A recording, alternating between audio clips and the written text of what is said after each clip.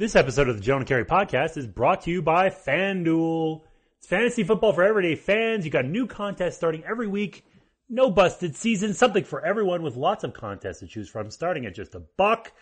Pick a contest, choose your team, and watch your score real time. More than 2.5 million players have won a cash prize playing fantasy sports on FanDuel. Very, very easy to do. You just go to FanDuel.com, click the Join Now button, and use the promo code Jonah. Again, that's FanDuel.com.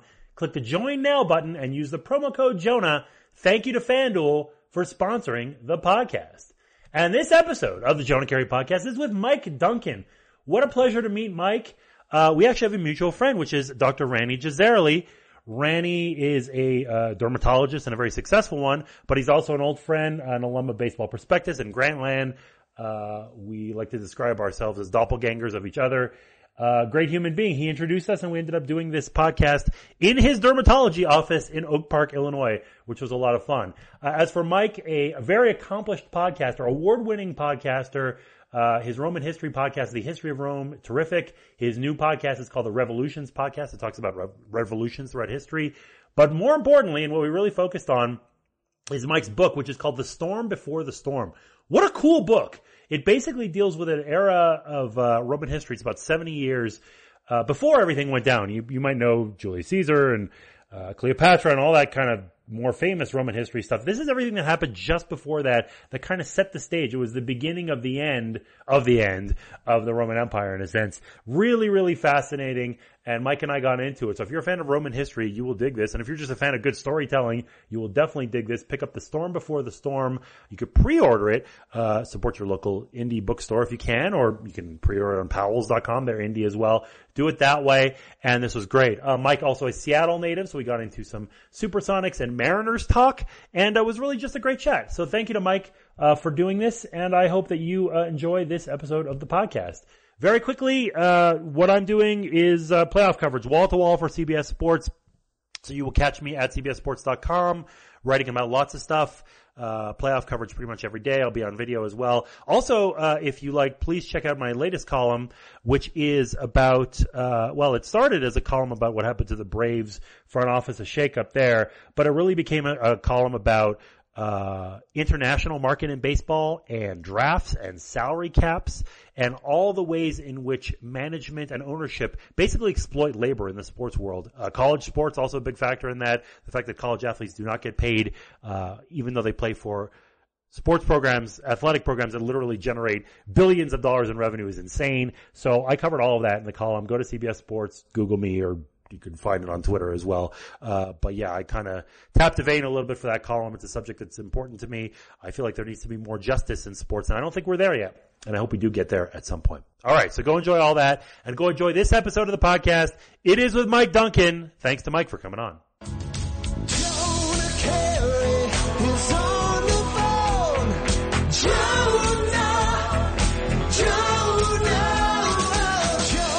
Keri is on the phone. Hold on, we're listening to your intro. Jonah Keri is on the phone. Jonah.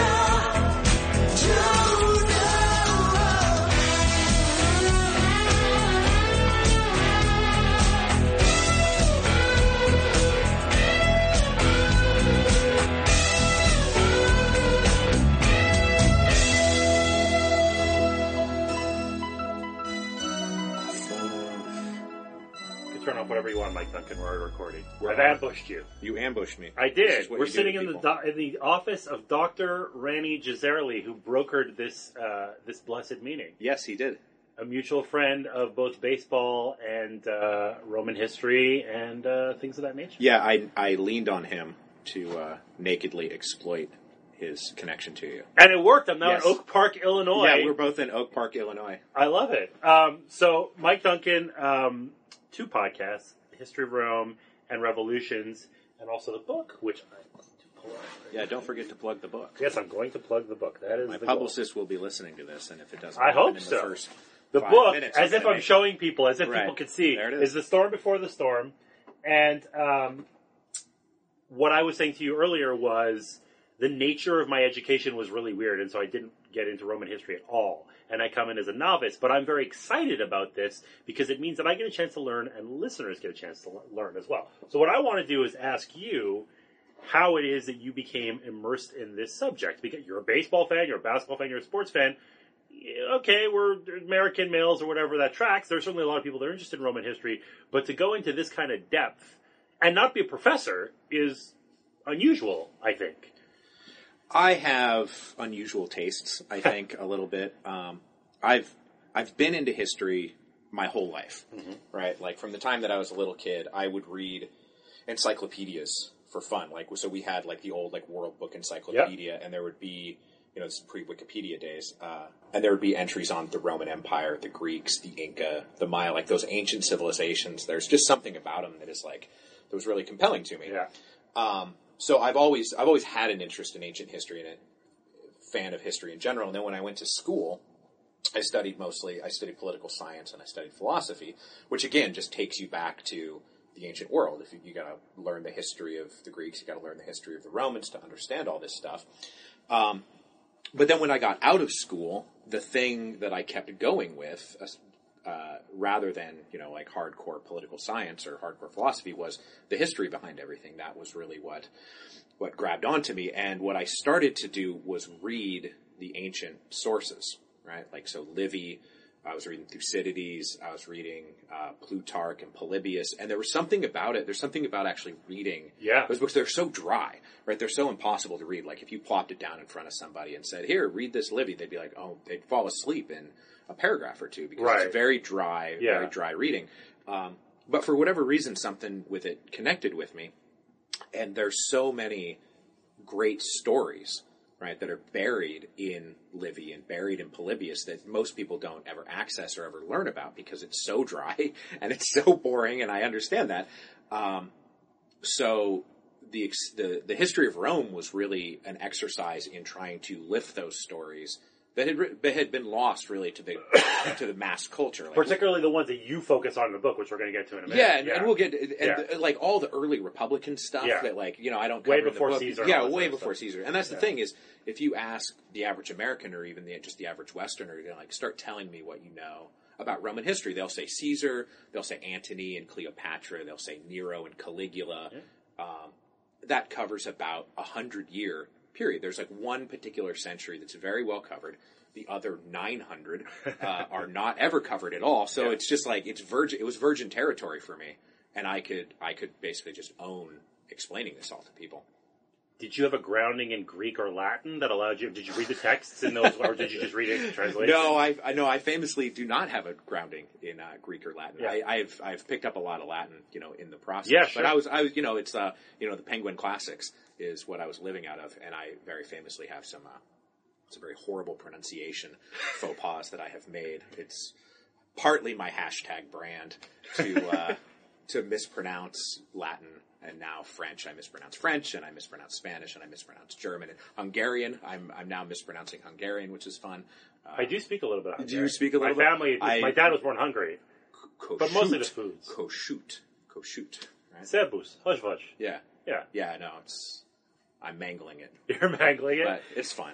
No, but it's interesting about the Latin, too, because, first of all, the podcast precedes the book, but I also listened to chapter 1 of the book in the audio form before I started reading it, and I'm gonna botch it now. Ager Publicus? Yeah. Ager Publicus? Ager Publicus. Ager Publicus. Public land. Yes, because, that's a seminal point in the beginning, and the way that you describe in the book, because you can't go away from Latin. It's part of it. Mas Maiorum. Mas Maiorum, yes. Mas Maiorum. These are important terms to know, and there's no way around it. But Most Maiorum. See, I just did it again. I'm glad. It's amazing.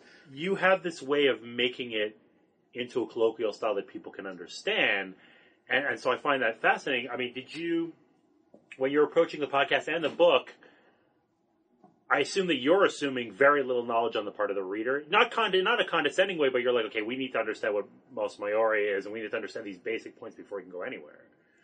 Yeah, my assumption with any series that I do, and then certainly with the book, is that you would be able to pick this up knowing nothing. Yeah. Right, from episode 1. Mission accomplished! Yeah, from page 1. Yeah. And I spend a lot of time laying the groundwork so that people can understand. And I do assume that you know nothing. Yeah. We get into later, like in the Revolutions podcast, you get into later stuff, and I refer back to the French Revolution. But if you started Revolutions at episode 1, you start the history of Rome at episode 1, yeah, you don't have to know anything. So, I mean, I don't know how old you are, but when you came out of college, you said you've been doing the 2 podcasts for 10 years.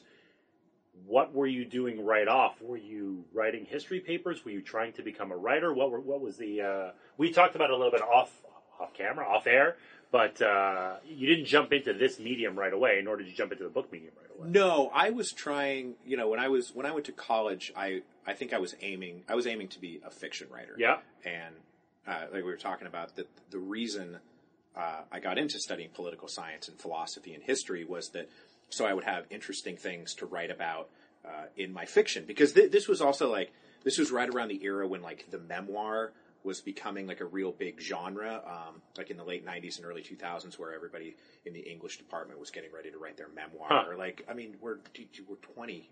Why are you writing a memoir? I don't understand what this trend is in literature. Come on now. So I wanted to have interesting things to write about rather than myself. I didn't want to just write a book about myself. But when I came out the other side of it, I've pursued fiction writing in various, forms, but it became what I was studying to transition it over to fiction. I just never made the transition to fiction and just started doing narrative history of what I had been teaching myself. And then the podcasting thing was it was there as a new medium, and there was an opportunity to take advantage of it and play around with it, and it was there. Was that a lower bar than trying to write a 500-page book about Rome? Was it just, I'm going to try this and see what happens? Or was it just the podcasting medium itself became interesting to you, and you just said, I'm going to make this the conduit because podcasting sounds cool? Yeah, that's really what it was. Yeah. It's one of those things where I'm one of those people where if I see a great movie or I hear a great album, I'm like, I want to make a great album like that. And I had heard some great podcasts. Podcasting has been around for a long time, but this is back in 2006. Yeah. 2007. So what were you listening to? What were your podcasting influences at that point? The big one is 12 Byzantine Rulers by Lars Brownworth. That's the one that I listened to that was this is a great format. This is great. There's something here. And then, I've told this story other places too, that I was reading Livy and Polybius and all this stuff, and I went looking for the Roman history podcast. Mm-hmm. Right? I went looking for that to supplement, and it didn't exist. Yeah. So this is when now the little the tumblers are clicking into place or whatever, the hamsters that run your brain are talking to each other. They're like, hey, you have all this stuff that and there's no Roman history podcast, and your wife just bought a new computer and it's got audio software and you've got a microphone. Yeah. Because you're a busted musician, but you still got the microphone. Nice. So I plugged it in and started. And there's no barrier to entry, right? You just load it up, and it goes onto iTunes, right? Yes. You need GarageBand or whatever. Yeah, I had GarageBand and a microphone, and I Googled how to podcast, and that was it. If I had tried to pitch the history of Rome, to an editor or to a station manager at a radio station, if I had been born 20 years ago, 20 years earlier than I had been, nobody would have said yes to, hey, I'm going to very sedately narrate 189 episode long story of the Roman Empire, and they'd be like, well, do you have a PhD in the classics? I mean, no. Are you fluent in Latin? No, not really. And they would have rightly said, get out of here, kid. Come back with something that actually is going to work.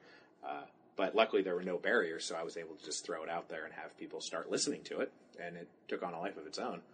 I want to discuss the actual events of ancient Rome shortly, but I'm just curious, how did you decide that the format, did you know it was going to be 189 episodes? Did you know how long? Did you know what you were going to narrate within the course of an episode, or when were you going to stop? I thought when I started going through it, there was no episode limit. I hadn't really done a major. You're right. I hadn't really done a major projection. I was just I'm just going to start going through this. But I did some math after 20 or 30 episodes, just okay, here's how many years I seem to be getting through in a given episode. This will probably run 75 episodes. Right. And I'll be done with it 18 months, 2 years, and that's great, and then I'll move on. And what happened is I got to the consulship of Julius Caesar. And when I got to the consulship of Julius Caesar, that single year took me an entire episode to get through. And then the next episode after that, I was like, I made it like 6 months. Because I'm writing a transcript, so I would just write until I hit like a word count. Right. Find a dramatic break, and start the next episode. And I'm like, oh my God, this thing is slowed to a crawl. Like I'm never going to get out of this. And then I spent 3 years with people asking me like, oh, when are you going to be done? And I'm like, I don't know. Never. I'm never going to be done. Like, That's kind of backhanded that question. I'm going to write this friggin' Roman history podcast forever.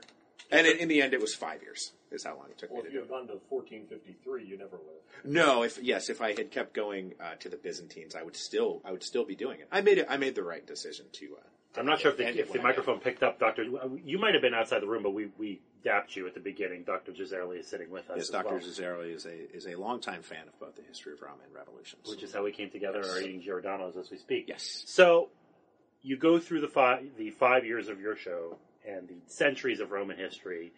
And we'll circle back to revolutions in a minute, but I want to stay on the Roman track for a minute. And the book ends up being about really the period from correct me if I'm wrong, 146 BC to 78 BC. Yeah, that's exactly correct. Okay, so that's a very specific period. And again, there's no Caesar, there's no Cleopatra. This is very specific. I didn't know Tiberius Gracchus's name. Again, I don't have any grounding in this stuff, but I feel like a lot of people would not. And a lot of the characters are very vivid characters, but are not heavily documented. Was it just that? Was it just the way I'm going to get into this thing is to tell a story that's relatively obscure but really interesting? Did you feel that was more marketable than taking another shot at Caesar? Or what was the thought process behind this is what I want to focus on? Well, there's two sides to it that made the book like this is the thing that I want to write. And definitely a big part of it is, again, I sort of my bread and butter is going after periods in history that have been neglected, right? The areas like not just doing the same notes that people get all the time. So, and I actually wrote this in the book proposal, right? There's a book about Caesar like every couple of years. There's books about Pompey. There's books about Cleopatra. There's TV shows about these people, right? Like this is really well-trod territory. And I just want to pull it back like 2 generations.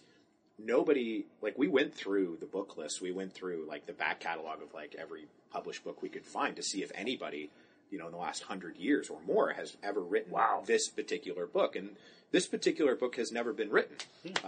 That's not true. There was one guy in like 1910 who wrote a book called The Gracchi, Marius, and Sulla. But that's a dead ball era. That's dead ball era. Yeah, the history wasn't integrated at that point, right? You don't even want to count it. But so this particular book really didn't exist, where this would maybe be folded in as like the first, like everything I wrote about might be a chapter or 2 in a larger, book about Roman history, but really focusing on this era, it had never been done. So that was really exciting. Because it's great stuff. I mean, it's great. It's wonderful material. It's like super easy for me as the writer to just be like, well, the material is amazing, so I just have to say it right, and it'll work out. But then the other thing is, when I was writing the history of Rome, I would constantly get peppered with that question of like, is America Rome? Right. Are we the next Rome? Like, are we following a similar historical trajectory to Rome? And like, the historian in you is like, that's not actually how it works. This isn't like Battlestar Galactica. We're not literally reliving the same history over and over again with different clothes. Right. But once the show was over and I started playing around with it and was like, okay, well, let's entertain this, right? Like, if we are in fact Rome, like, is it the beginning when we're colonizing or Rome is being founded? Like, no, we're way past that. Yeah. Are we growing as a regional power? No, we've grown as a regional power. Have we exploded as the dominant hyperpower of the age in which we live? Like, yeah, I would say so. World War I, World War II, the Cold War. America's the big mother. Have we gotten to the point where then the Republic has collapsed and we've been taken over by dictators? And no, I mean, hysterical commentators everywhere will be like, oh, this guy's a dictator, that guy's a dictator. But we haven't. No, the Republic has not fallen yet. Yes. So now you say to yourself, okay, well, we must then be somewhere between the Great Wars of Conquest and the fall of the Republic. And where does that land you? That lands you right here in the 130s, 120s, 110s, at the age of the Gracchi. And then you dig into it, and it's like, oh, I see. We have like rampant growing economic inequality, and we have factional partisanship, and we have, violence is starting to be introduced as a political tactic. Armies are we're losing the connection between, the United States and Rome both used to be founded on like a citizen army. Where Yes. you have citizen conscript army, and then you would go off and fight a war, and then those people would all return to the citizen population to move on with their lives. And, we don't do that in the United States anymore. We now have a professional army that is becoming separate. And increasingly, you have, especially with military families, you have the kids of military families going into the military, following their fathers, following their mothers, and the civilian population not having their kids go into the military. We are actually having a bit of a divergence right now in the United States that is worth taking a look at, where moving away from the draft has isolated the army and the military families from the civilian population, and that is something that starts to happen with Rome. So all of that stuff, you mash all that together, and then you add that to the fact that it's just an inherently fascinating period of history, and it's like, I'm going to sit down and I'm going to write this 50, 60 year period of history. Sponsoring the Jonah Keri podcast this week is MeUndies. MeUndies, terrific, comfortable underwear. I have many pairs of MeUndies underwear at this point. It's great. It's absolutely super comfortable. Looks really slick. Terrific. Listen, our underwear drawers, all of us, probably pretty lousy at this point. Probably in need of some sort of update. And MeUndies is terrific. It's the most comfortable pair of underwear that you will own, made from a sustainably sourced, naturally soft fabric that is 3 times softer than cotton. I would like to know how they measured that, but that sounds awesome. It's ultimate feel-good undies that you will definitely enjoy. 100% satisfaction guarantee. They guarantee that you will love your undies or your money back. And right now, MeUndies has an exclusive offer. You can get 20% off your first pair and free shipping. Here's how it works. You go to MeUndies.com/JKP. That's MeUndies, MEUNDIES.com/JKP, as in Jonah Keri podcast. And you can get 20% off of your first pair with free shipping and the 100% satisfaction guarantee. What could you possibly have to lose? They are terrific. Get into it. MeUndies, you will dig the underwear that they have to offer. It is excellent, and I approve and endorse this product. And also sponsoring this week's podcast is FanDuel. FanDuel, fantastic. It's fantasy football for everyday fans. New contest starting every week. You know this. No busted season. Something for everybody. It's a lot of contests to choose from, starting at just $1. You pick a contest, choose your team, and watch your score real time. Again, we're in fantasy football season, but FanDuel is great for fantasy basketball if you're into that. That season will start up soon. You can play fantasy hockey, whatever you could possibly imagine. More than 2.5 million players have won a cash prize playing fantasy sports on FanDuel. Very, very easy to sign up. FanDuel.com, FanDuel.com. Click the Join Now button and use the promo code Jonah. New users get free entry into the NFL Sunday Million with more than $1 million in cash prizes when you make your first deposit on FanDuel. Very easy. You go to FanDuel.com, sign up with promo code Jonah, and off you go onto your fantasy sports adventure. Well, let's circle back to the military point then, and we can, try to draw parallels here. In Rome at the time, if you served in the military, it could be a form of glory. So if you were a foot soldier, but if you were leading the battle, you would get the when you would go back into Rome, and everybody would say, "Hey!" And you would have your triumph. Triumph. Yes, you'd have your triumph. Exactly. Yes. And so that was a huge thing. Obviously, there were no triumphs in modern American. Well, I mean Eisenhower, or whatever, to a certain extent, maybe Patton, but not quite the same way. Are you arguing that? Well. Is it the case that military service can be its own inherent good and people should want to do it for that reason? What would motivate people, then or now, if they were not going to have a triumph or the equivalent of a triumph, to enlist in something that's potentially fatal and at the very least, potentially psychologically damaging?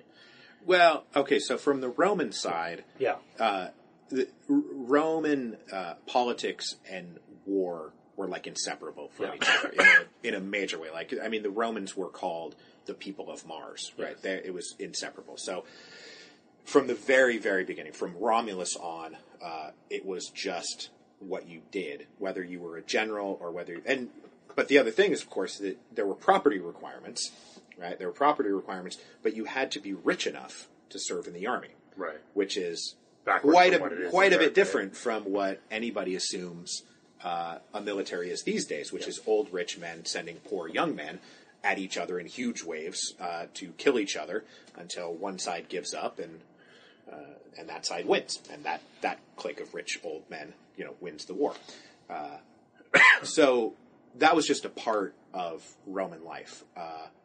For the poor Romans, once Marius comes along and opens up the ranks of the military to not just landed property or landowning citizens, but to the poor plebs, to people that had nothing, then it became a path to wages, to stability, to riches. It was the only way somebody who was poor. You couldn't do it as an artisan or whatever. If you were a skilled artisan, you had a shot. Yeah. But if you had nothing, it was the way to go. The same is still true in the United States, right? This is why poor kids go into the army. If you're coming out of high school, you're probably not going to college.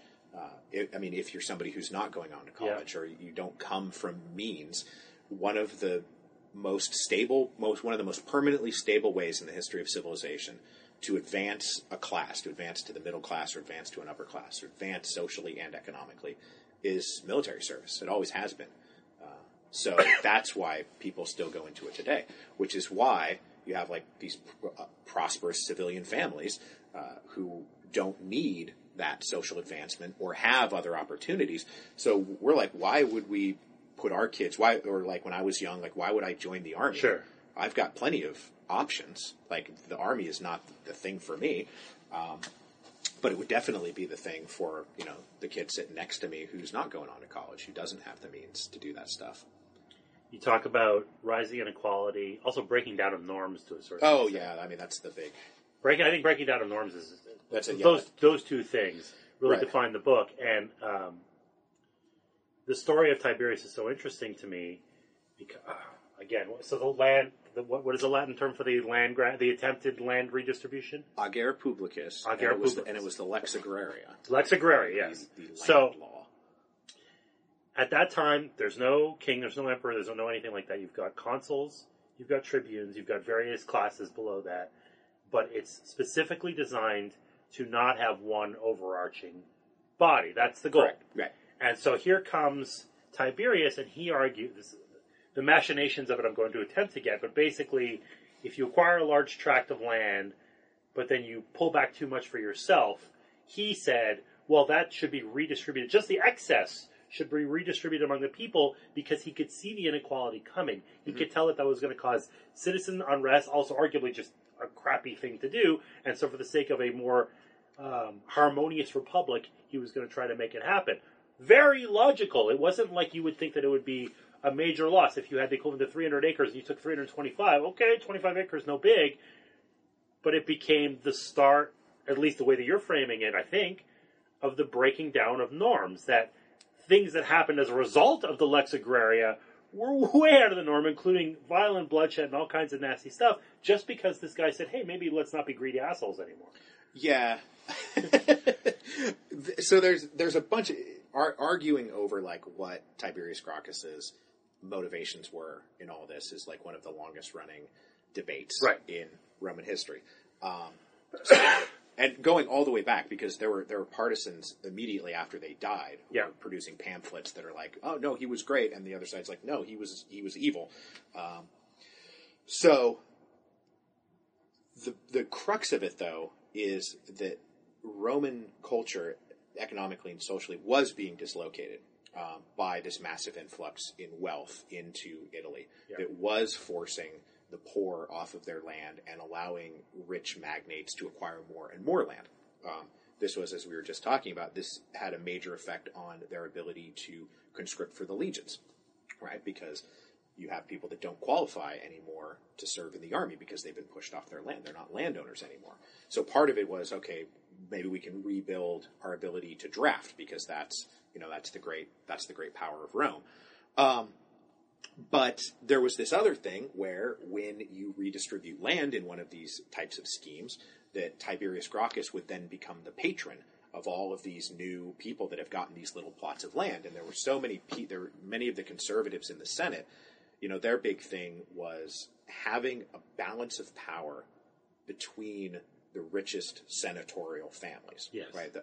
Within the oligarchy, at least within the senatorial oligarchy, that no one of us is going to be higher or better than any of the others. Just at that class, it wasn't right. There was no They lorded it over everybody. Yeah, Let's not kid ourselves. Like the Republic was, by the definition of political science, an oligarchy. So they didn't want any one group or faction to get out ahead of anybody else. And if they started to see that happening, then the other families would kind of gang up on that one group until they batted it down. And so Tiberius Gracchus's Lex Agraria, which he was fronting for a couple of rich senators, really threatened the senatorial balance of power. So that I think is the source really of the intransigent opposition to what he was trying to do. Of course it was far-sighted. Of course it was logical. Of course it was necessary and reasonable and should have been done. And one of the questions that you want to ask is, well, why didn't they just all get together and do it together, right? So that no one person, gets extra credit than anybody else. Sure. But the Romans were fundamentally conservative people. They didn't, we today in the West and in America especially, right? Like the idea of progress as synonymous with good, right? It's inseparable that we don't even quite, it's one of those, like, the fish doesn't realize the water. Rosa Parks is progress. The new iPhone is sort of progress, but not in the same way. Yeah, but just that we should be looking at the way things are today, looking at what can be made better, and then going and making those things better, right? The Romans didn't think like that at all, especially not the rich senators. They wanted today to be like yesterday, and they wanted tomorrow to be like today. So this sounds like one of the two political parties. Yeah, well, whether that's good or bad, it just is. By nature, it's a conservative party. There's actually there are no conservatives in the United States. There's no such thing as conservatives in the United States, right? There is a right wing party and a left wing party. There are no conservatives. But so Tiberius Gracchus is upsetting things. Tiberius Gracchus is going to make things different. So they start pushing forward opposition to what he's trying to do. And that creates this cycle of escalation where it's like Octavius is the tribune that they more or less hire to veto the Lex Agraria. And then Octavius won't pull the veto back. If the bill goes to the people, if the Lex Agraria is presented for a vote, it's going to pass overwhelmingly. Because it represents the will of the people.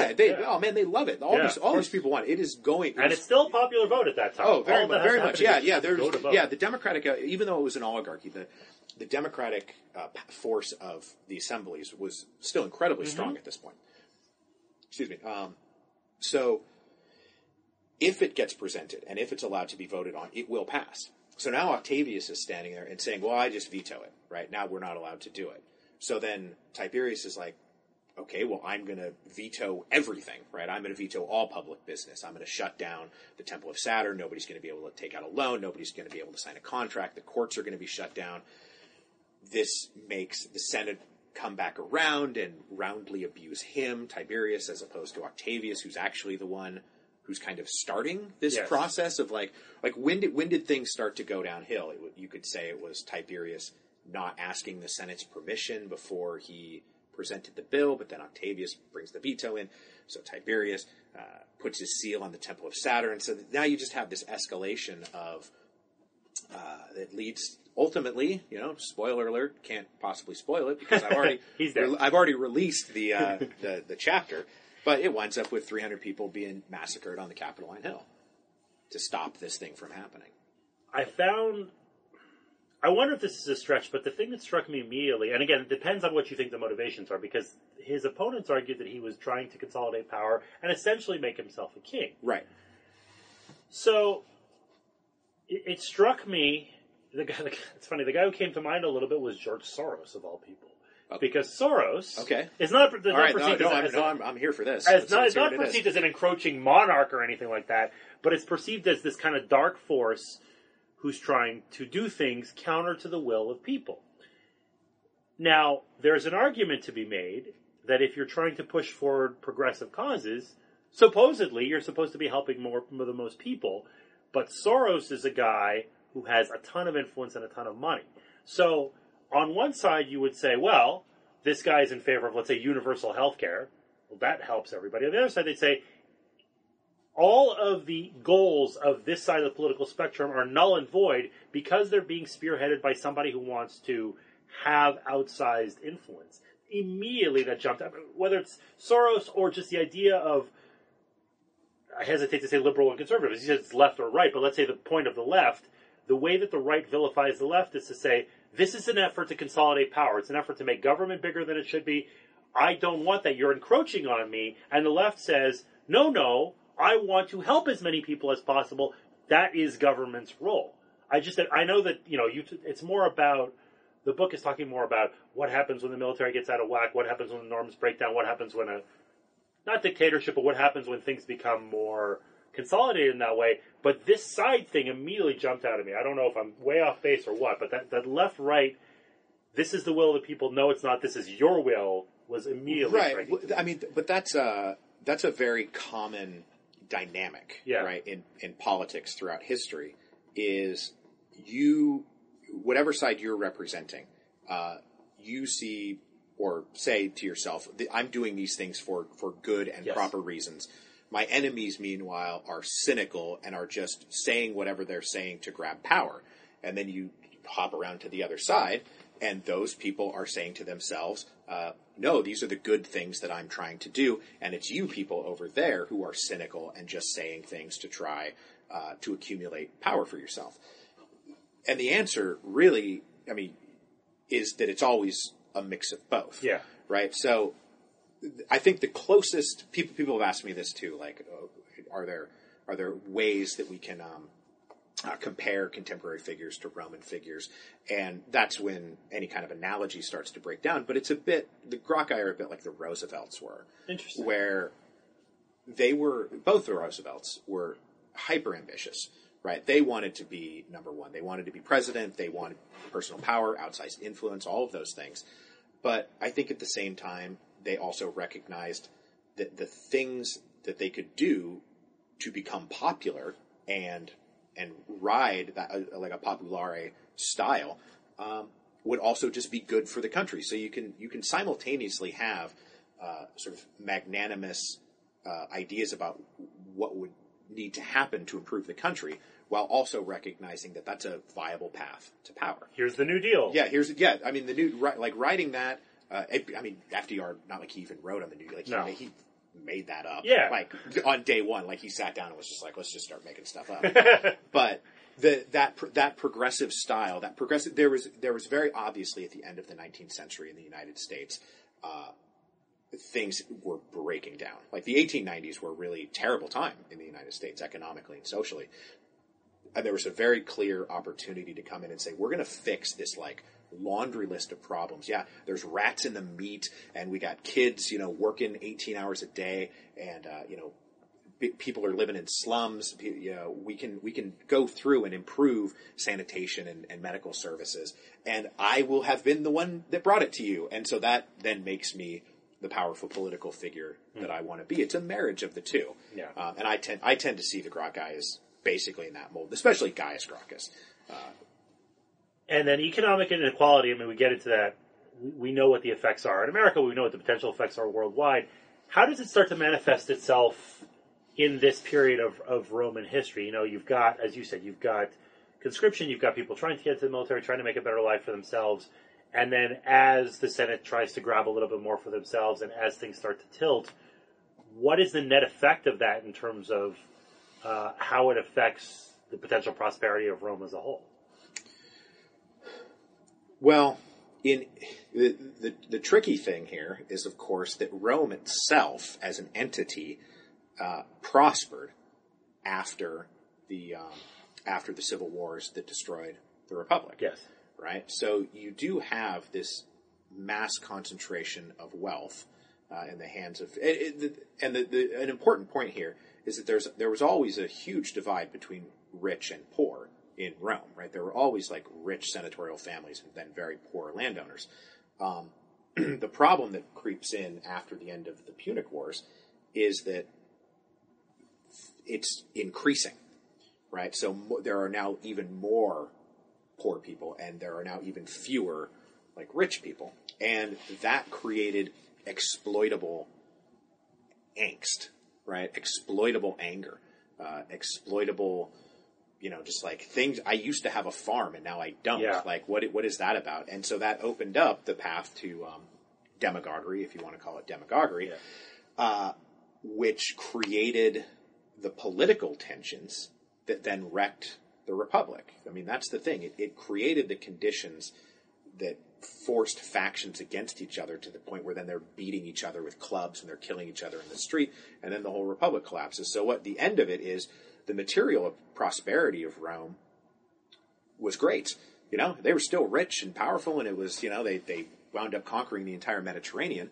But what happened to participatory government? Mm-hmm. What happened to anybody actually having rights? What happened to anybody's ability to criticize all that's out the window, because now we're ruled by a military dictator. Also sponsoring the podcast this week, it is Policy Genius. Listen, life insurance is a pain in the ass, let's face it. It's not the most fun thing in the world to talk about, but it's really important. And I've done it. I've had to buy I've had to buy life insurance myself, and it was terrible. I didn't like it at all. It was an arduous process. I probably spent too much money. I didn't know what I was doing. And that was because it was before Policy Genius came along. And had I known that Policy Genius existed, I would have used Policy Genius. It's the place to go learn about life insurance and compare quotes from America's top providers. You can save up to 40% on your policy. And, it's not inexpensive to do this. So well worth your time. It's terrific. This kind of thing, this aggregator of top providers, a new thing to this industry. As Policy Genius has placed more than $5 billion in life insurance to date. Simple, user-friendly website. Very, very easy to use. So listen, if you've been putting off life insurance, you want to make sure you have the insurance that's right for you, you can check out PolicyGenius.com today. Save up to 40% just by comparing policies. Quotes are free, no sales pressure, no hassle. Got to get into it. PolicyGenius.com. It's life insurance for the 21st century.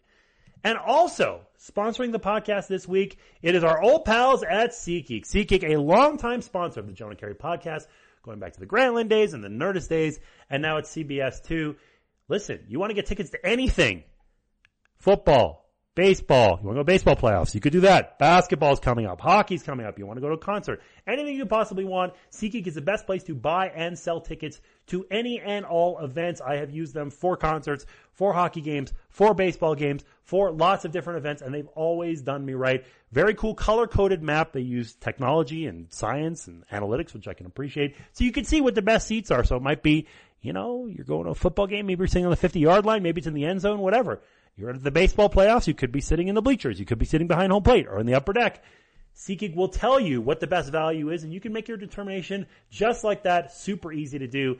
And even better, listeners of the Jonah Keri podcast can get $20 off of their first SeatGeek purchase. Very, very easy. You download the free SeatGeek app, enter the promo code Jonah today, Jonah, and SeatGeek will get you $20 off of your first purchase at the point of purchase once you're done. Again, promo code Jonah for $20 off of your first SeatGeek purchase. Awesome. What do you have to lose? SeatGeek, thanks so much for sponsoring, as always. Well, and the other thing that happens, too, is once people have a beef, I'm losing my farm, I'm this, I'm that, you start looking for scapegoats or you start looking for enemies. And what you find is, again, it's hard not to draw a modern corollary, although it was much more wide open then. It's a massive influx of people from other places. It's conquered slaves. It's free laborers coming in from, as you said, Spain, Gaul regions, everywhere. Everybody just descends on Rome. Rome becomes this gigantic place full of immigrants. Mm-hmm. And you've got the people in power, including, I'm going to get his name. Oh, okay. Aemilianus. Scipio Aemilianus? Yes. Right. He gives that speech that he gave when he came back from conquering the Numanites? Numantines. Yeah, and he comes back and he says, the unwashed masses and da-da-da. He can't recognize his audience because things have changed. It's not the true blue Romans anymore. It's this influx of people.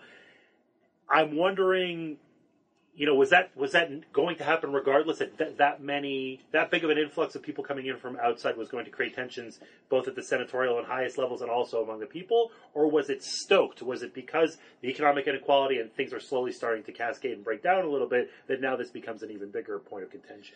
It became an even bigger point of contention, and this is another one of the outgrowths of the mass amount of wealth that is now being concentrated in the hands of the richer senatorial families, is that before 146, Rome, like all of the ancient world, is a slave society. Everybody has slaves. Rome was a society that also had slaves, right? So they were farmers, they were merchants, they're artisans, whatever, and there are also slaves around. After 146, you got all this money. You're buying up the slaves of the whole Mediterranean. Now Rome truly becomes a slave society, where the slaves are doing all the work in the fields. The slaves are doing the work in the craft shops, like the skilled artisans that they're bringing in. Freedmen start to become like a major economic part, which is just slaves who used to be slaves and now they're free, but they still work for their patron. And obviously all these people, this is a multi-ethnic mix, as you say. They come from everywhere. It's Greeks, it's Spanish, it's slaves, it's North Africans, and they all mash together. So that the magnetic pole of Italy and Rome, because that's where the money all was, that's where the slaves all then congregated, and it really did disrupt what it meant to be a Roman, what it sounded like to be a Roman.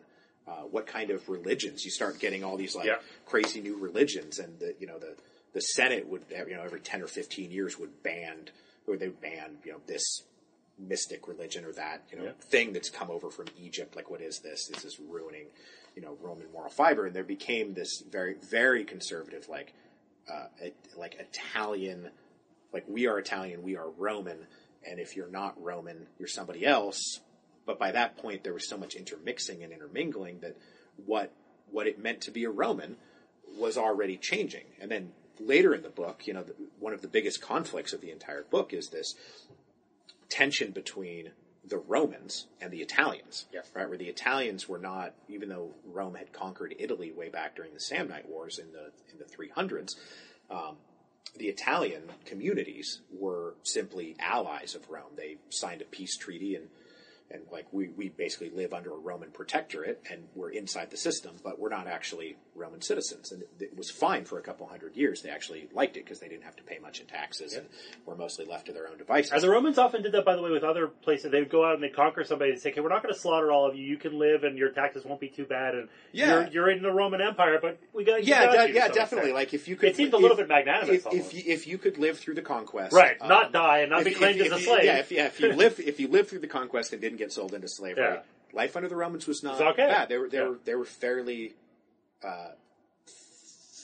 enlightened. Yeah, you don't quite want to say that. They obviously had problems, but I've lost my train. I'm so sorry. The Italians were the Italians. The Italians, right? Yeah. Okay, so the relationship between the Italians and the Romans is that the Italians start to see that the benefits of being members of Rome, being full citizens of Rome, outweigh the benefits of being outside of Rome. So they start to agitate. They start to say, look, we're Italian. We're just like you.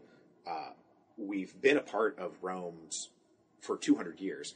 We make up 2/3 of the armies, right? Because that was the big thing. That was the only thing Rome wanted, was for the Italian communities to provide conscripts for the legions. So the Italians are really the ones who are going out and conquering Spain and conquering Greece and conquering Syria. Like, it's Italian blood that is being shed, but then they come back and they're second-class citizens. They're not even citizens at all. That's just a way to put it. So that conflict between the Romans and the Italians just starts to heat up because the Romans don't want to let the Italians into the system. And it's not just the rich senators at this point. Lower class Romans, the plebs urbana in Rome itself, or if you're a poor Scrabble farmer, you don't want to lose your own position inside the system. You bring in the Italians, you're doubling or more the total size of the population. What does that do to your own voice within the system? It just is necessarily muted. A lot of these battles over land redistribution what Tiberius Gracchus was doing, what his brother Gaius Gracchus did, and then further down the road, one of the big things was, okay, are these land redistribution deals going to be just for Roman citizens, or are all Italians going to qualify? So there's a very real sense that if we bring the Italians in, my opportunity as a poor Roman to get one of these land allotments, now there's simply more competition for it. So any chance that they could get, all Romans would kind of come together and agitate against extending citizenship to the Italians. And it's not until chapter 9 that the Italians managed to get themselves integrated after a massive, bloody civil war. But it seems like that would be the fatal flaw of any empire, is just you can only grow so big. You're trying to control people who are not, they might look different than you, they might have come from a different background than you. You're trying to bring them in. You could be as magnanimous as you want. They're going to agitate for more. You're going to want to keep yours.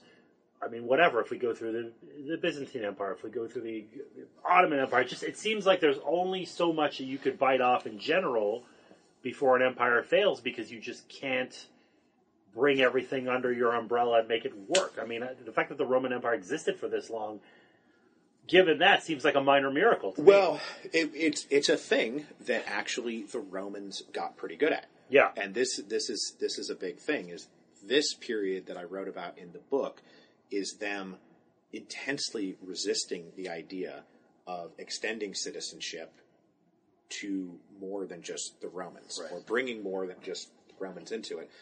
By the time you get into the Imperial Age, there was never like mass provincial citizenship, or there was not until Caracalla, like way in the AD 200s. But along the way, individuals could be granted Roman citizenship if you were a senior leader of your local town in Syria or in Cappadocia or in Greece. You would become a Roman citizen. A lot of these people became Roman citizens, and you start getting, by the Imperial Age, you get emperors that are coming from Spain, coming from North Africa, coming out of Syria.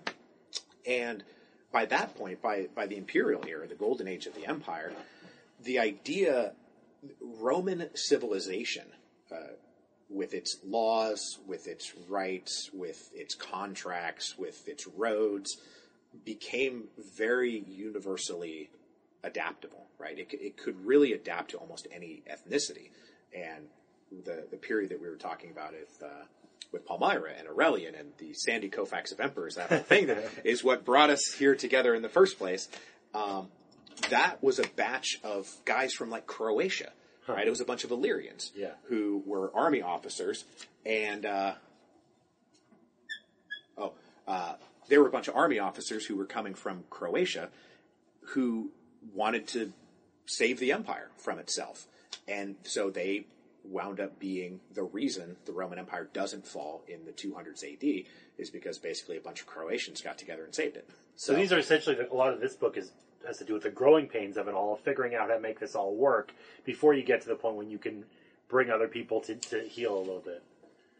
Right. And then when you get to the very end of the empire, this is one of the things that if I had gone further in school, that I would have investigated very specifically, was in the 400s AD when Rome finally falls, right? Like the great fall of the empire, was you have these Germanic tribes that are starting to migrate in, and rather than doing the thing that the Romans had done so well for centuries, which was integrate the next group of the next population into the empire, they went back to this mentality of trying to resist it and say, no, you're somehow different from us, and so we don't want you to come in, and that wound up breaking the empire. There was a moment where the Goths and the Romans could have joined together. Yeah, they were about equal, right? Right before the sack of Rome, they were both pretty big deal. So Alaric's brother married the sister of the emperor. So she was like a princess, essentially. So you have the king of the Goths and a Roman princess who marry and have a kid.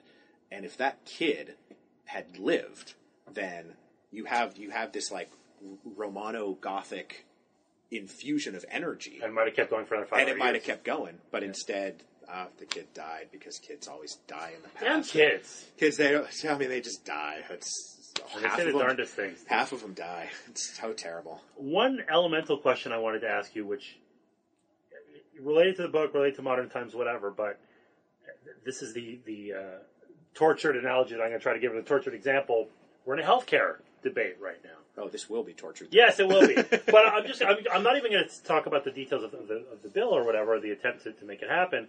And by the way, we will probably have a resolution of this by the time we get to this podcast coming out. But right now, there is a group of senators that is agitating to pass this bill. And they believe that there are many reasons why we could be cynical and say, we just want to lower taxes, whatever. But what they say on the record is that we were elected to repeal the ACA, and we are going to do that. When you get to the brass tacks of this bill, it is unpopular because most people do not want to lose their health care or fear losing their health care.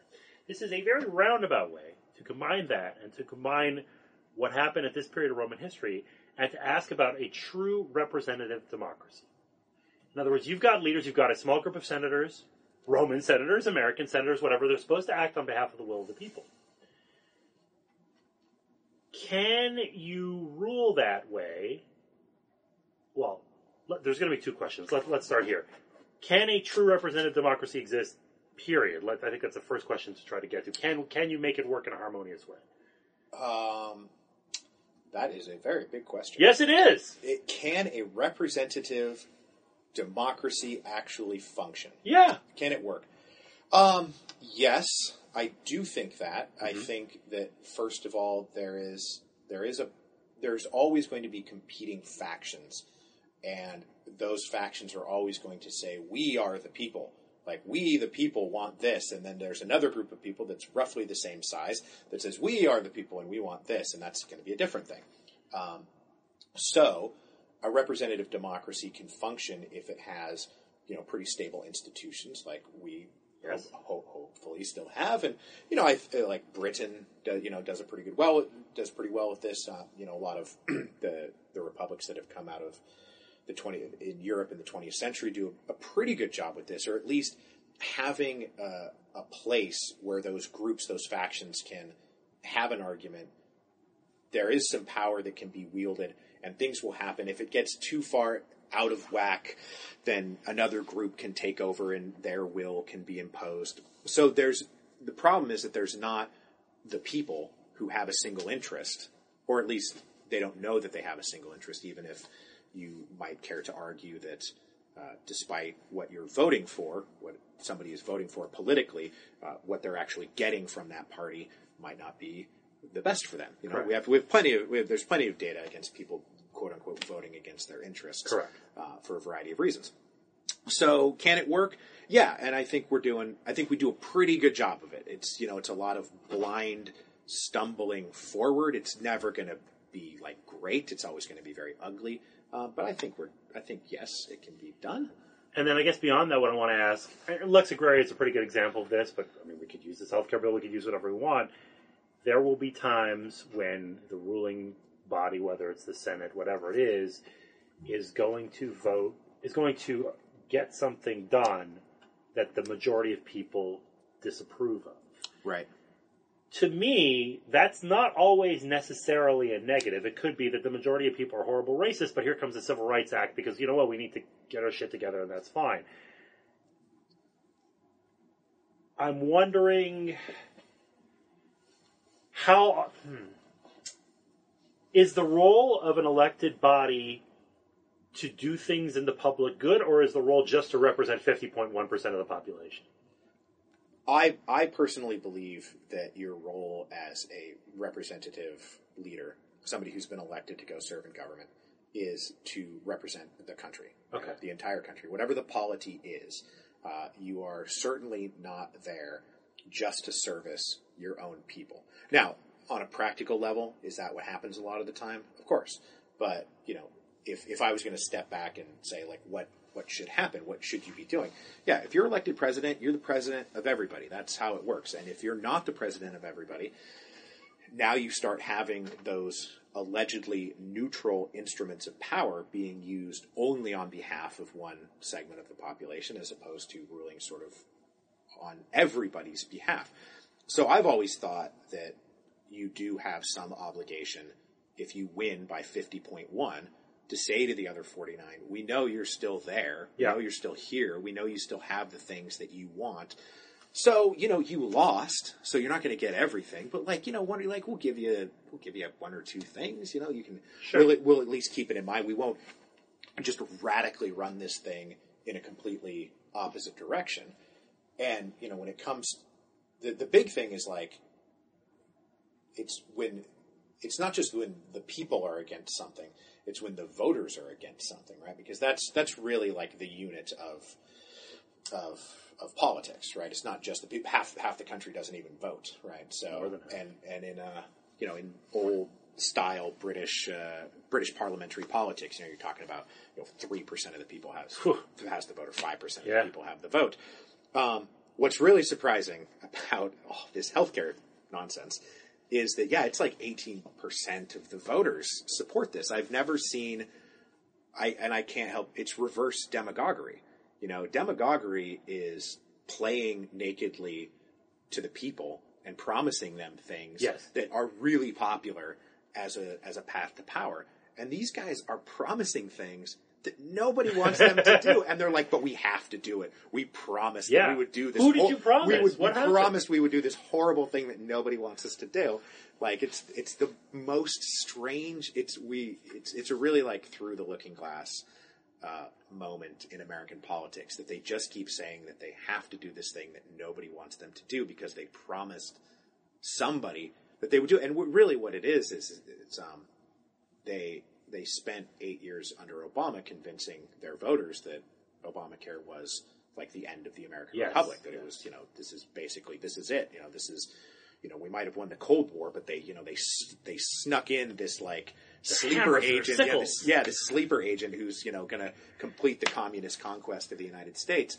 And then they came out the other side, and Hillary Clinton was supposed to win the election, not Donald Trump. So the bill was never supposed to come due on any of this stuff. They were never supposed to actually have to deal with it. And then Trump won, and now they have to fulfill a promise that was essentially to use strong language, that they conned a bunch of people into thinking that this thing needed to go. And then so those people are like, okay, well, you said it had to go, or it was the end of the republic, right? I mean, that's what you said. That's what you said the stakes were.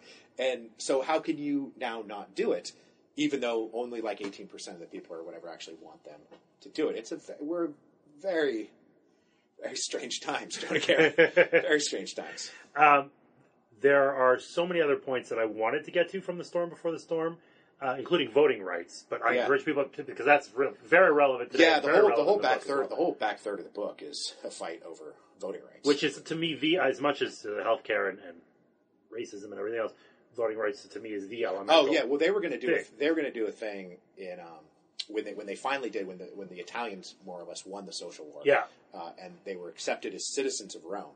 The Senate still tried to play this game where Roman voting was really weird. You were a member of one of the 35 tribes. Correct. And one tribe had one collective vote, right? And so then you would vote until a majority of the tribes. That's how Tiberius was attempting to oust his opponent. Yeah, so it's 18 votes, right? To and after 17, he's like, "Are you sure?" Yeah, he's like, "I'm sure," and then he's gone. Yeah, so it's a bit it's kind of like electoral college stuff where it's it's a unit. The electoral college is a flawless institution. So that's electoral college is an amazing piece of work. But what they were going to do with these new Italian citizens is put them into 10 new tribes who would always vote last. So, if voting only proceeds until a majority has been reached, the likelihood that any of these 10 new tribes, where all of the Italians are, would ever even have a chance to vote would maybe once a generation would something be contentious enough that the Italians would actually have a say. And the Italians, they picked up on this immediately. They were like, no, this is not actually how it's going to work. You're not going to bring me in as a citizen and then try to bury me at the back of the line. And, the later battles of the Civil War were mostly about whether or not the Italians would be distributed evenly in the 35 tribes or whether they would be buried at the back of the line. So, people need to check out The Storm Before the Storm. That's it's true. Fantastic. Yeah, it is true. And like I said, there's so honestly, and there are many other points and lessons. I've got a phone full of questions, but before we finish this podcast, we have to talk a little bit about Seattle sports. Oh, sure. This is very important. Yeah. Oh, yeah. This is the whole reason this is a flawless segue, maybe the best one in the history of broadcasting. Speaking of screw jobs, the Seattle Sonics and the Montreal Expos You know what? It's dumb because I have a really sharp Seattle Sonics T-shirt, and you know what? I think it's actually in my bag. I'm going to wear it on this trip that I'm going on. Okay. But I chose to wear a Tim Raines shirt because that's how I am. But I feel like we're brothers in arms. The idea of losing a franchise, it galvanizes people. I've talked to Hartford Whalers fans. I've talked to fans of whatever. But at the same time, you can tell me how you feel about this, but Seattle resisted, right? They said, we're not going to give you your $700 million. We're not going to do this. We're not going to do that. And that led to what happened. And maybe it's because I'm an adult and not a child anymore, and I sort of understand the economics of stadium stuff and whatever.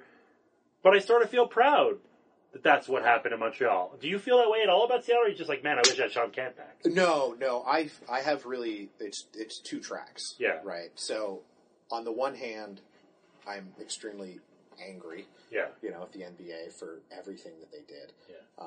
And I'm sad that the Sonics went away, and I want them back. But on the other hand, what is it that forced the issue? It was that they were coming in. I mean, Key Arena had been renovated in like 1994, right? It was For a significant amount of money. For a significant amount of money at their behest. Key Arena was a great place to watch a basketball game.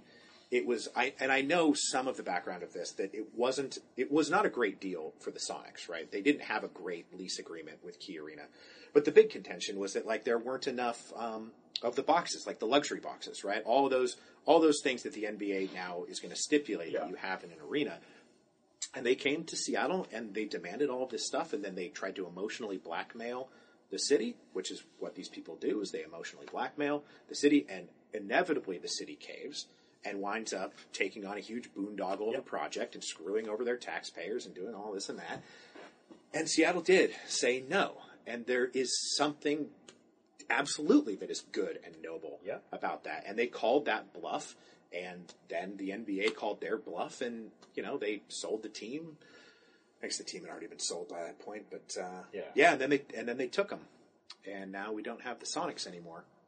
What's interesting, though, is that now there's a little bit of noise about hockey, maybe, or basketball, maybe even hockey, and that the early rumblings are, whether it's like a Hansen, the hedge fund guy, or whether it's somebody else, if a sport or sports were to come back / get to Seattle in the first place, maybe the balance would be different. Maybe it would be mostly privately financed if there was a new facility. We don't know. There's all kinds of this and that. We'll see.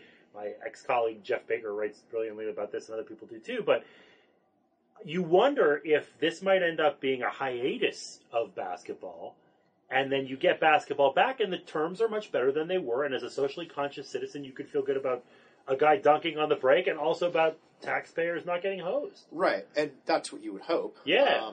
But, Hansen, I believe, had a pretty good deal on that, in that vein, right? Yeah. Like, not just a straight, like, hey, King County, give us $1 billion and we'll bring a basketball team back. He had a lot of private financing. It looked like a pretty decent deal. And then they had a deal to buy the Sacramento Kings.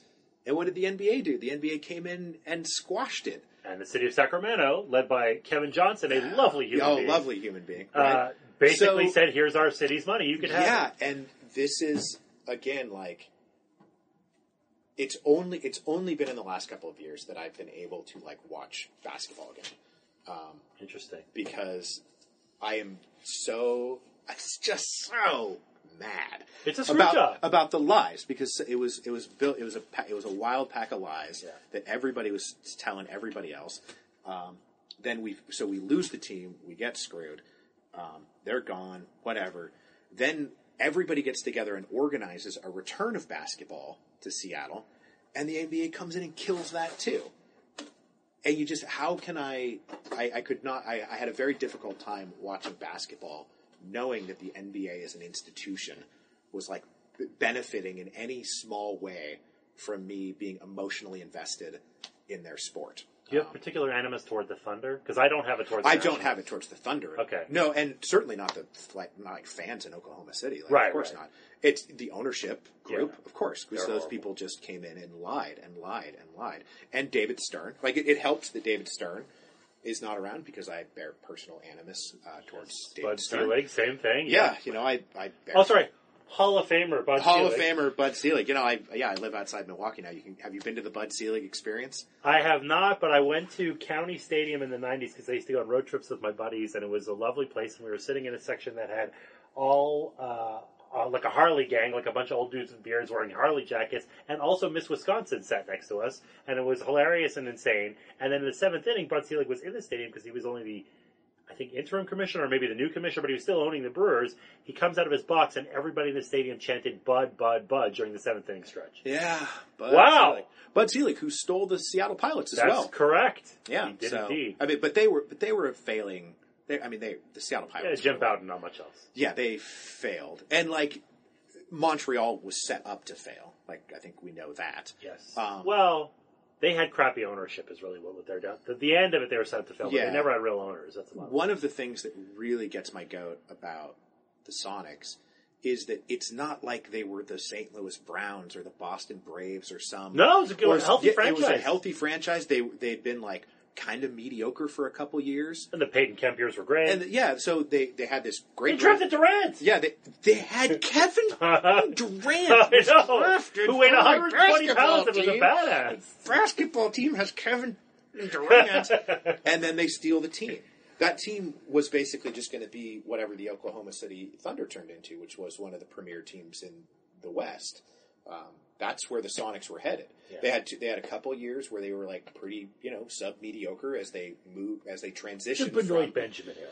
Yeah, God, and then they get Kevin Durant, and then they steal the team, and I'm actually like physically like angry right now. I am glad that I have aroused the cockles. I have two more questions. I want to ask Still have you. the Mariners. And I'm going to ask you the Mariners. It's going to be one of the last Right, questions. we still have the Mariners. So that's the longest playoff drought of any team that is currently in existence. However, the team that I root for doesn't exist. So Is it officially the longest drought? It is the longest drought because the Blue Jays were the longest drought, and then they just made the playoffs. They hadn't made it since '93. The Mariners haven't made it, of course, since that. Well, we great make 2001 the season. Blue Jays a very nice home whenever they come to. That's very true. That's Yes, very we true. Really roll out the red carpet for those people. Do you find being a Mariners fan torturous these days? Or are you like, oh no, we got Nelson Cruz. I feel okay about it. We'll make the playoffs eventually. Oh, this year has been rough because they were supposed to be good. Yeah. And this year they were supposed to be good. But last year's team, the 2016 Mariners were, one of my favorite Mariner teams that we've ever had. Yeah. Right. And I mean, like in the history of the team, I'm pretty well blessed because I grew up on the Kingdome. The 1980s Mariners was like that's when I was raised on the team. And then 95 was awesome. Yeah, so I got to go through that. Like I was 15 years old in 1995. So Oh, that's like the sweetest of sweet spots to be like an insanely intense Mariners baseball fan and then have them do something like that too. Because it wasn't just that they made the playoffs for the first time. It was like this insane magical run. Yeah. And then they were a really good team for 7 years. So I was there and intimately, watching on a daily basis like the golden age of Mariners baseball. So I have that all to fall back on. The last decade has been just kind of grueling. Yeah. But last year's team they were really cool and good. Like Robinson Cano is great. Nelson Cruz is great. Seager Kyle had a Seager is breakout year. great. Yeah. James Paxton is Big coming Maple. on. Yeah, I love Big Maple, Like, it was a good team and they fell like, they fell like one game short. Yeah. That was it. And then the expectation was this year they would pick up where they left off. I think I might have picked them. Yeah, I picked them to make the playoffs. Yeah, I mean, I was hoping. But as it turns out, they were just, I think they're like 4 games under 500. At this point, and yet still not really mathematically it's eliminated, but it's more so or weird. less. Like the second wild card, I'm so ambivalent about it. Twins are totally going to win the World Series or something now, though. Well, great. Twins Rockies. Oh, that'd be fine. Oh man, I wouldn't have to That'd leave be home. fine. But this business where like teams like the Mariners who are 4 games under 500 who are still technically sort of like fighting for a playoff spot, it's like, is this really how it's supposed to be? But it hasn't always been that way. There was a couple years ago, the Cardinals, Pirates, and Cubs all won like 95 this year is very weird. Yeah. But, even as a fan of the Mariners, I'm like, come on, I should not still be emotionally invested in a team that is 4 games under 500. You mentioned the year 15. The year that I turned 15 was the year that the Montreal Expos acquired possibly the greatest left-hander in the game at that time, Mark Langston from the Seattle Mariners. Sure, in exchange for Brian Holman. Yes, he was the get. No, Gene Harris was the get. Oh, Brian Holman was the... Oh, well, we were really happy about Brian Well, Holman. Harris threw harder. Holman had the big curveball. Right. Either way, both of those two guys either way. overshadowed Yes. a lanky fellow who couldn't hit the side of the barn named Randy Johnson. Yes, the weird creature that they brought in. Yes. And Nolan Ryan and Tom House supposedly brought him to heel and said, hey, man, just stop being nervous. Or whatever it is that they did. Right. And it worked. Yes. He was good. Yeah, he was phenomenal. And I got to watch, the glory days of Randy Johnson, to be able to watch that every 5 games for your team. I mean, like the Mariners have never won the World Series. They've never been to the World Series. Yeah. Like, there's plenty to complain about. But, like, we've had some really... A-Rod, Griffey, these are generational we've players. had some really great players. Edgar Hall of come Famer. through. Edgar Hall of Hopefully. Famer. Of course, I got to watch Edgar Martinez hit I got to watch Ichiro hit every day. Brett Boone with, like, max steroids. Brett Boone on steroids is one of the most fun Bat players. flip opposite Yeah. field, 470 feet, no problem. He's like 5'9". He did this like Hoover vacuum routine out at second base. Like, just balls couldn't get by him because he was supercharged. But Randy Johnson, right, when he finally put it all together, like 93 is when he started like really figuring it out, and then 94, 95, there were days where he would step up to the mound and you were like, this is it. This is going to be the day that Randy Johnson strikes out 27 people. Yeah, and sets that record. There's never been anybody like that. And does one of the most amazing things in the history of the sport, which is when somebody finally strikes out all 27 batters. Which we're maybe getting like more and more to that. But there were days where he would strike out the first 3 guys, then the next 3 guys, then the next 3 guys, and you're like, oh, this is it. This is it. This is the moment I've been waiting for. The 27 up, 27 down, Randy Johnson strikeout perfect game. It didn't happen, but. God, that guy is... He doesn't get the acclaim, I think, that Griffey and those guys got, even though he had a more valuable career by the numbers and just unbelievable. I think he was... I also believe I said this in the history of Rome because I went to... I had to take a week off the show when he was approaching 300 wins. Because he was playing for the Giants at this point. Right. And the Giants were coming to Seattle, and there was a real possibility that he was going to be like in Seattle to try to win 300. So I'm on record as saying that I believe that Randy Johnson was the greatest left-handed pitcher of all time, and I don't care what you say about Lefty Grove. I agree, and I think that he's top 4 pitchers ever, along with Maddox, Clemens, and Walter Johnson, I guess. And Satchel Paige. Well, that's interesting. Don't forget Satchel. We don't have time for that, but that's interesting. Don't forget Satchel Paige is I think the correct answer for like. Satch is an interesting one, and as a huge, I have a Bob Kendrick podcast coming out soon. Okay. I mean, I'm all in. Satchel Paige is basically my answer for greatest pitcher of all time. I like that very much. Yeah, I don't know who else you would want. We're gonna do a second podcast one day. We're gonna talk more about Satchel Paige. Okay. I have one more question for you, Mike, which I do at the end of every podcast. Is I always ask the guest for a life tip, a nugget of wisdom. I meet you in a bar. Hi, I'm Mike. Hi, I'm Jonah. Jonah, what are you all about? I'm all about Simpsons quotes and poutine or whatever. This is my personal philosophy. And then I ask you, Mike, if you had to describe yourself, what's your personal philosophy? What's your thing? Could be serious. It could be not serious. What would you say? I think that there are 3 components to success. Okay, three things that make it so you can succeed. It's talent. Right, you got to have some kind of native talent. You got to work hard. You got to work hard. Talent alone's not going to do it, and you have to get lucky. Right, so there's luck. Right, those are the 3 things. If you're ever going to make it, talent, hard work, and luck. You have literally no control over luck. Right, that's the whole point of luck. Right, you don't have any control over luck. You really don't have any control over talent. Yeah. Right, we're not at genetic engineering to that point quite yet. We'd all be baseball players if we could hit a curveball, but instead we're sitting in a dermatologist's office, chatting about history and baseball because none of us can probably hit a curveball. Or you wanted to play in the NBA, right? But I was a basketball player. I played 1 year Little League. I was terrible. I was okay. Yeah, you just don't have the talent, so you don't really have control over your talent. So it's helpful to identify what your talent is. But of those 3 things, the only thing that you have any kind of control over is how hard you work. So that's really the thing that you need to focus on. Your talent is going to be there. The luck, if it comes, will come. If it doesn't, it doesn't. You should just keep your head down and do the work if you want to be successful. You want to be a musician. You want to be an athlete. You want to be a writer. You want to be a professional history podcaster. Whatever it is, you're going to have to work hard at it, and that's the only thing that you have control over. So work hard, and the rest will hopefully fall into place. I like this, especially for the aspiring history podcasters out there. Yes, if you're an aspiring Roman history podcaster, get off my lawn. Yeah, you don't belong. Yeah, I've sprayed a few. I've sprayed a few people with the hose. You do what you got to do. Mike, this has been a real pleasure. The Storm Before the Storm. It's awesome. October 24th, right? October 24th. You can pre-order it now. Yes, do pre-order. So for people who don't understand how the bestseller list works, right? If you're going to get this book anyway, which you should, just pre-order. So the first book that I wrote became a New York Times bestseller. Did it sell that many copies? Not really. Did I convince people to pre-order it? Yes. Yes, That's yes. That's it. That's the secret. That's all you have to do. So if you're going to buy it, just get it before, because that counts toward the first week of sales of the New York Times bestseller list. So, and Mike is going to sell a zillion copies anyway, but specifically do a pre-order, and then everybody will be good to go. Yeah, pre-order the book, you guys, because I want to be able to describe myself as award-winning history podcaster and New York Times best-selling author, Mike Duncan. Damn right. That's just my nakedly selfish goal in life. I love it, but it's for the good of the people. But it's for the good of the people. And come on, I wrote the book for you. You know, if you're going to buy the book and like the book, you might as well help me with my little vanity project over here. Mike, you're a peach. Thanks so much. Okay.